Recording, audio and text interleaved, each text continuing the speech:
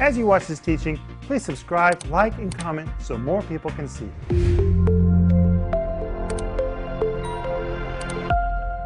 Welcome to Home Group. My name is Rick Renner, and I'm just sitting here with Denise, Maxime, and Joel, and we're just laughing and having fun, waiting for you.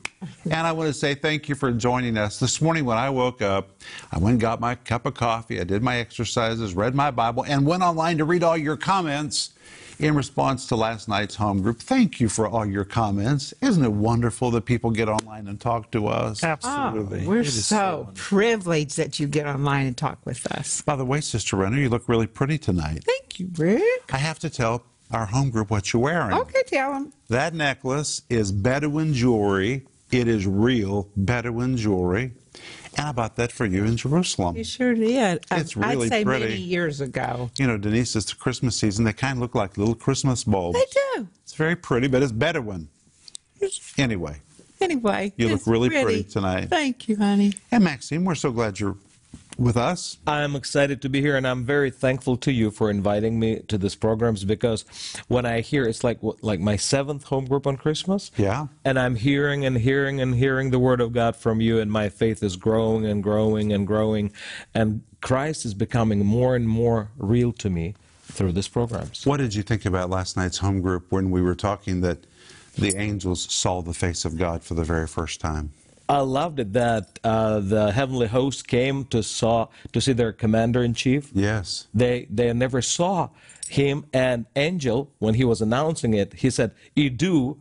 He himself was amazed. You guys, you shepherds, are going to see the face of God. We have not seen the face of God, and you're going to see the face of God. So we human beings are more privileged than angels. It's amazing. Actually, we have a lot of privileges that angels don't have. Okay. But that's another program. Okay. Hey, Joel, welcome. Thank you, and I want to say thank you for joining us. You know, it's an honor to study the Bible together. The Bible is a gift from God to us, and I'm so glad we get to study it together. But I have a question. Yes. What is a Bedouin? Oh, what is a Bedouin? Well, a Bedouin, how would we describe it? It's a tribe. It's a kind of a wandering group of people, a nomadic people that live in the desert in the Middle East. Thank you. Shepherds mainly, right? No, No? Well, they just live off the land, let's say that. So, Okay. Rick, it's pretty amazing that they could make this. Oh, the Bedouins have beautiful jewelry. Actually, nothing they have is very beautiful except their jewelry. Mm-hmm. They live in tents. Some people would say that Abraham and Sarah kind of lived a Bedouin kind of a life as they were traveling, or Isaac in their tents. But anyway, that's real Bedouin jewelry. It has nothing to do with the story of Christmas, but I'm glad you asked the question. Mm-hmm. Were you asking the same question, what is a Bedouin?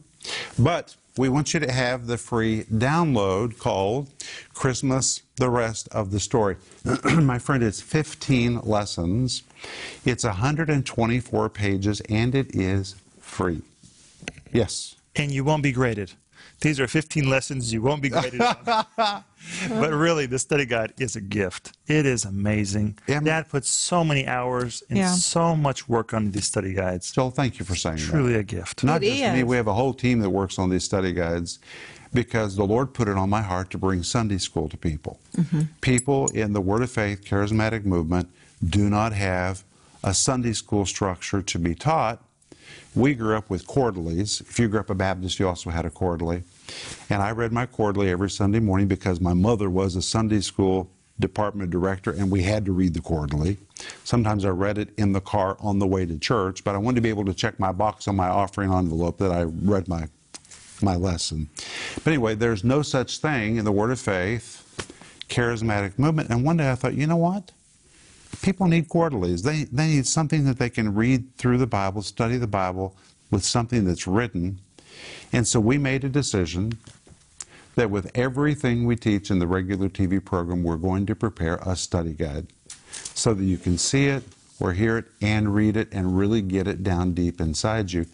This is such a gift, friend, and it's free. Please go online to get it. And when you order it, you should also order the series that goes with it, Christmas, the Rest of the Story.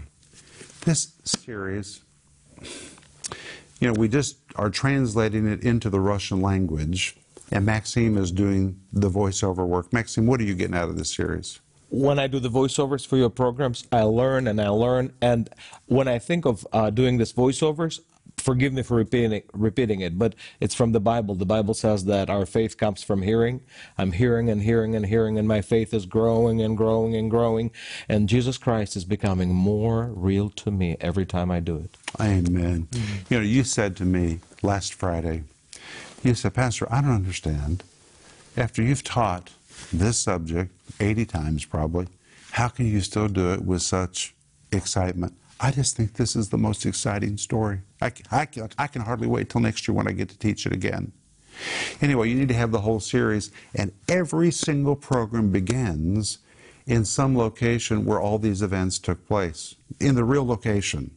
You'll love this, and your grandkids will love it. It'd be a great gift to give to somebody. And because it's almost Christmas and you need to order a gift for somebody for next year, why don't you get them Sparkling Gems #1, Sparkling Gems #2? These are amazing gifts. They will use them, and they're beautiful books. I mean, they're really beautiful, Joel. Oh, they are. And we've received so many comments. If you go to Amazon and read all the reviews, I think you'll be happy with these books. But we don't want you to go to Amazon. We want you to come to us. Oh, yes, but I'm just telling you that there's been so many good reviews about this book. It's truly miraculous, because those are not small books. These are not quick reads. But they're broken down in the everyday, and every day is like 3 pages. 2 pages, 3 pages. Yeah, it's not hard to do. In Russian, we say, how do you eat an elephant? One bite at a time. And those books to me are like elephants. I mean, they're pretty big. But you can just take it one day at a time, and by the end of the year, you'll read all those wonderful pages. They're really supernatural books, because Sparkling Gems #1, you know, people say, oh, how long is it going to take me to read that? It's going to take you a year, because it's 1 a day. I wrote that in 60 days. Yeah. I do not know how that is possible. I would say it would take you 10 minutes a day, and you'll read the whole book. Maybe even 5 minutes. Yeah, it's wonderful. But it will really take you somewhere spiritually. It's a daily devotional. That's right. And it has a prayer. It has a confession. It's got questions to help you really kind of probe your heart to see what to do with what you just read. But hey, let's go back to Christmas, the rest of the story. And today we're going to see Jesus' dedication in the temple. Now, when Denise and I were growing up, we grew up in the Southern Baptist denomination. I have to honestly tell you, I'm glad that we grew up in that denomination. We didn't understand the moving of the Holy Spirit, but they really loved the Bible, and they taught the Bible very well, and they put a strong foundation in us, but we did not have a great appreciation for other denominations. I have to say that honestly. We didn't care much for Methodists. We didn't care much for Presbyterians. Catholics. In fact, when Denise was a girl, when she was 12, she had to sign a commitment card, we still have it somewhere, that said, I promise before God I will not marry a Catholic. there's a lot of good Catholic believers. How old were you? 12. When you were 12 years old. That's amazing. But I mean, there's a lot of good Catholic believers, and we thought that Episcopals, that there was no such thing as a saved Episcopal. Oh, yeah. So we just were pretty narrow, and we thought that, of course, Pentecostals were crazy. Crazy. I guess we kind of disapproved of ourselves. We were rather We were a little stuck on ourselves. We were a little narrow. But one thing I really thought was just awful. Awful, awful, awful. And you and I have never talked about this. Was a baby dedication. What is wrong with those churches dedicating babies? Babies don't know anything. What are those people doing dedicating babies? I thought that was just awful. Well, there's a big problem because Jesus was dedicated as a baby. A baby dedication is a wonderful thing. It's a wonderful thing. It's a highlight in our church. We do it several times a year, and I love it because it really shows our church is very fruitful. I mean, when we have baby dedications, it looks like an army of babies up there being dedicated. It's so much fun. But we're going to find out today about Jesus' dedication as a baby. Are you ready? Mm-hmm. Now, in Luke 2, verse 22, the Bible tells us they brought Jesus to Jerusalem to present him to the Lord. This was a baby dedication. But When did all this take place? Well, Luke 2, verse 21 says, "And when 8 days were accomplished for the circumcising of the child, his name was called Jesus, which was so named of the angel before he was conceived in the womb." So that occurred on the 8th day, which is when really religious Jews circumcised their little boys. It always happened on the 8th day. That tells us something about Joseph and Mary. They were very committed to doing it right. But about 32 days after Jesus was circumcised, or 40 days after his birth, Mary and Joseph were still in Bethlehem. They were still in Bethlehem, which was very near to, of course, Jerusalem. And verse 22 says, "And when the days of her purification, according to the law of Moses, were accomplished," that's 40 days. 40 days. "They brought him to Jerusalem." Well, if you've ever been to Bethlehem and Jerusalem, you know it's just a little skip right over there. So Bethlehem is here. They're going to walk right over to Jerusalem to present him to the Lord. And what Mary and Joseph did that day in the temple is what most of us would call a baby dedication. But if you stop to think about it, even though they're presenting him to the Lord, in reality, baby dedications are parent dedications. Denise, do you want to explain that? Well, you explain it because you do it better than me. Because it's really the parent making the decision that we're going to present this child to Jesus or to God. We're committing as parents. We're going to bring this child to church. We're going to raise this child in the Word of God. We're going to teach this child that God has a call on his life, that he has been dedicated, and his purpose is to serve God for the rest of his life or her life. It's not just presenting a baby, it is a parent dedication. And in our church, when we have our baby dedications, I always say, friends, we call this a baby dedication, and it is, but mostly it is a parent dedication. This is when parents make a decision. Joel? Whenever I came up with my wonderful wife, Ola, and we brought up Daniel and Mark, on our baby dedication day, You've had two. it was a special day for us because we realized that, yes, we're going to raise our children based on the Bible. And that was really the decision that we were being made. Well, And every night since then, I've been reading my kids the Bible before they go to bed. And this year, both of my children, with myself, we walked up to the front and they dedicated their lives to the Lord in front of everybody. They already done that at home, but we understand that it's important to do that in front of people also. And it's just wonderful. That baby dedication, which was really me and my wife's dedication to raise our children based on the Bible, is going to change my kids' life. It really is. It's going to change their lives. And I think it's a wonderful thing to do. Denise? well, I know when our children, our sons were born, that we prayed over them immediately Right there. and gave them to the Lord. And I think there's something powerful about that. A baby dedication is a formal, it's more memorable, but when that little baby is given to you, that is a priceless, priceless gift. It's a real stewardship. Oh yeah, our children are the most precious possession that we have, and to take that which is so precious and to immediately give it to the Lord. Yes, Joel. I had a really hard time with it. I didn't understand. I've heard it so many times. You've explained it, but internally in my mind, it was like, I don't understand why we have to go up front with our kids and dedicate them to the Lord. They're too young to make a decision like that. But it's really not their decision. It's their parents' decision to raise them correctly. And whenever I looked at it that way, I understood I have to go up and do this. And it's been so helpful. But Luke tells us that they presented him to the Lord. I want to talk about that word present. Yeah, too. The word present is a Greek word peristomy, and listen to what it means in this particular case. To place at one's disposal. So when they presented Jesus to the Lord, they were placing him at God's disposal. To surrender. To offer a sacrifice to God. This was their sacrifice. To present a special offering, to dedicate, now listen, to dedicate once and for all, which means this is an irrevocable decision. To present once and for all it carries the idea of finality. So when they presented Jesus to the Lord, it really means they surrendered him to God. They placed him at God's disposal. They symbolically offered him as their sacrifice, which they were giving to God. They dedicated him once and for all to the purposes of the Father. But there's something very important I want you to get. Now keep all of this in mind. Mary and Joseph have come to Jerusalem. They're presenting Jesus to the Lord. This is a very serious moment. Once and for all finality, total surrender, total sacrifice. The Greek word peristemi, to present. It is the same word used in Romans 12, verse 1.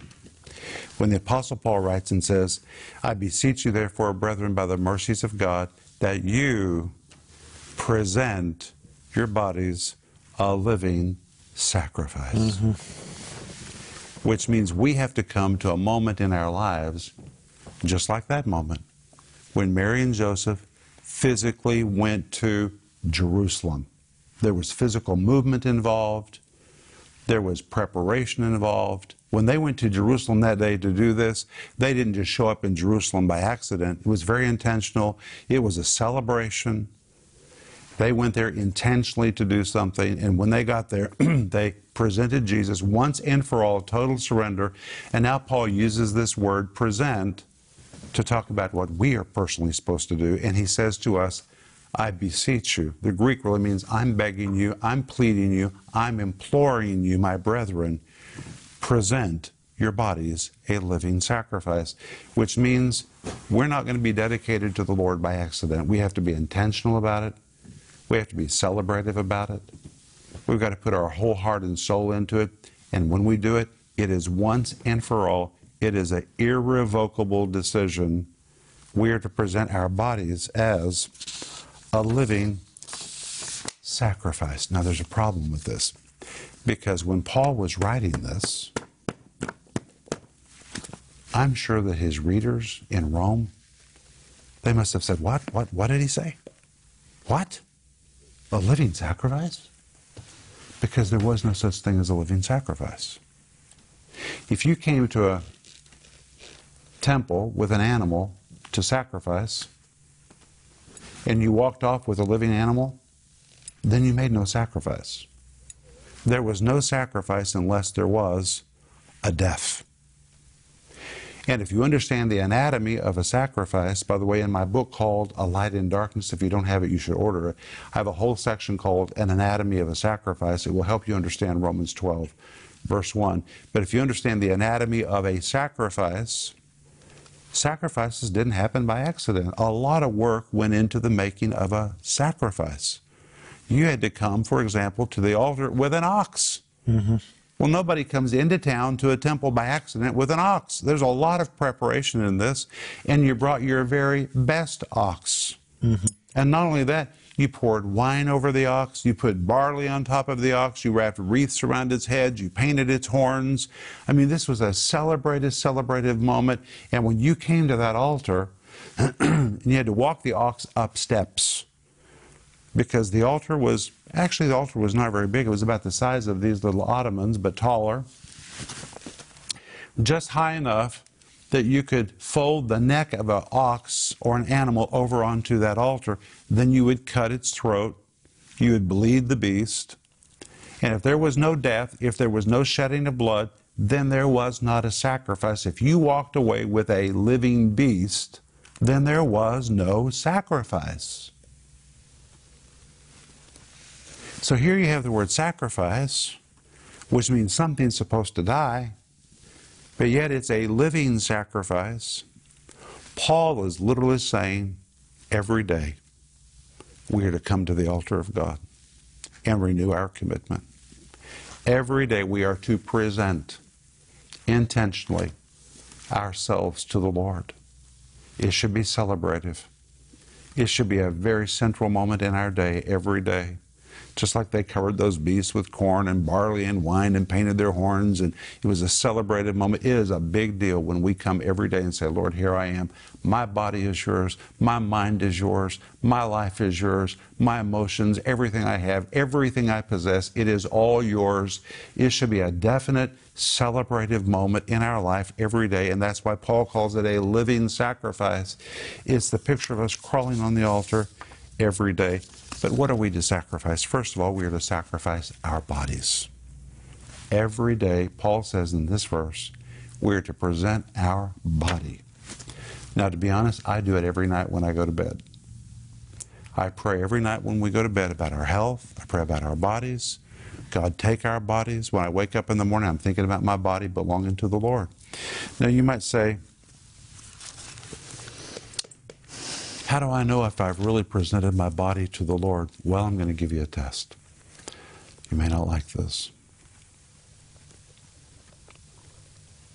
When you get out of the bathtub or get out of the shower, just go look in the mirror. And what you see may tell you whether or not you've ever really dedicated your body to the Lord. Because when your body belongs to the Lord, you take care of your body. But if you look at yourself and you say, yeah, it's very possible that maybe you did present your body to the Lord, but you took it back. Because if your body belongs to the Lord, it's His. You can't abuse it. You can't overfeed it. You can't overwork it. It is His. In fact, we're told in 1 Corinthians 6, verse 19 and 20, know ye not that your body is the temple of the Holy Ghost, which is in you, which you have of God, and your body is not your own. This is not mine. It's not yours. It's not yours. Because we presented it to the Lord. So when you look in the mirror, does the reflection tell you that you have presented your body to the Lord? Or do you need to crawl up on that altar more often to say, Lord, I'm here to renew my commitment? But wait, you need to present your mind to the Lord. Mm-hmm. Why? Because Deuteronomy 6:5 says, thou shalt love the Lord thy God. Amen. Amen. With all thine heart, and with all thine mind and all thy might. A lot of people have given their hearts to Jesus, but boy, they've not given their brain to Him. And Jesus wants more than your heart. Jesus wants your mind. He really wants your mind. He wants how you think, what you see, what you allow into your mind. He understands how important is your mind. That's why Proverbs 23:7 says, as a man thinks, that's what he is. Your mind is so important. You've got to present your mind to the Lord. But wait, there's something else you have to present to the Lord. This is a big one. Your emotions. And this is one really hard for people to present to the Lord. Because people say, well, I know I need to present my heart to the Lord. I need to present my body to the Lord. I need to present my mind to the Lord. But you know what? I have a right to feel what I want to feel. It is my life. If I want to feel this way, I can feel this way. No, not really. No. That means your emotions belong to you. And if your emotions belong to you, you're really in trouble. Because your emotions will take you up, your emotions will take you down, and what's really sad is your emotions will change on one subject in one day many times. You may feel different about something in the morning and feel different about the same subject by mid-morning, by afternoon, by the evening, by the time that you go to bed. You may feel different about it again by the next morning. Your emotions are up and down and all over the place, and as long as they are yours, well, you're going to be challenged. You have to present your emotions to the Lord. And this is something that you may have to crawl up on the altar and renew many, many times, more than once a day, Denise. Well, this is very serious. Of course it's serious. And it wasn't, well, it's not, you said it was a pleading. I implore you. I implore you. I beg you. I plead with you. I plead with you. I beseech you. Mm-hmm. It was very serious to do it. And it means to surrender all of your faculties, placing yourself at God's disposal once and for all, which means you have to say, Lord, my body is yours. I'm going to live today like my body is yours. My mind belongs to you. What I think, what I process, what I remember, what's in my memory, what I remove from my memory, it's all yours. my emotions. I'm going to surrender my right to feel what I want to feel. And I'm going to make my emotions come into alignment with what you tell me I should feel about things. I'm going to tell you, that's life-changing. It's life-changing. It also makes me think how precious we are to God. You know, sometimes we just think God is over here and I'm doing my thing. And no. He knows every thought that before we even think it. He knows what we're going to say before we even say it. He is so aware of us, of what we feel, of what we think, of what we're doing to our body or what we're not doing to our body. Because even if we do not present it to Him, it still belongs to Him. Our body belongs to Him. It does. Joel? Well, tonight we're talking about Christmas. And you might be asking, what does my body and my emotions and my mind or my heart have to do with Christmas? Well, Jesus was dedicated to the Lord 8 days after he was born. And the Apostle Paul... 40 days, I'm so sorry. And we need to dedicate ourselves to the Lord, like the Apostle Paul was saying. That's right. And I think if we dedicate one of these things to the Lord, it will already be life-changing. And you know, it tells us in Romans 12:2 that when you present your body as a living sacrifice, it's holy and acceptable unto God. That word acceptable, here's what it means.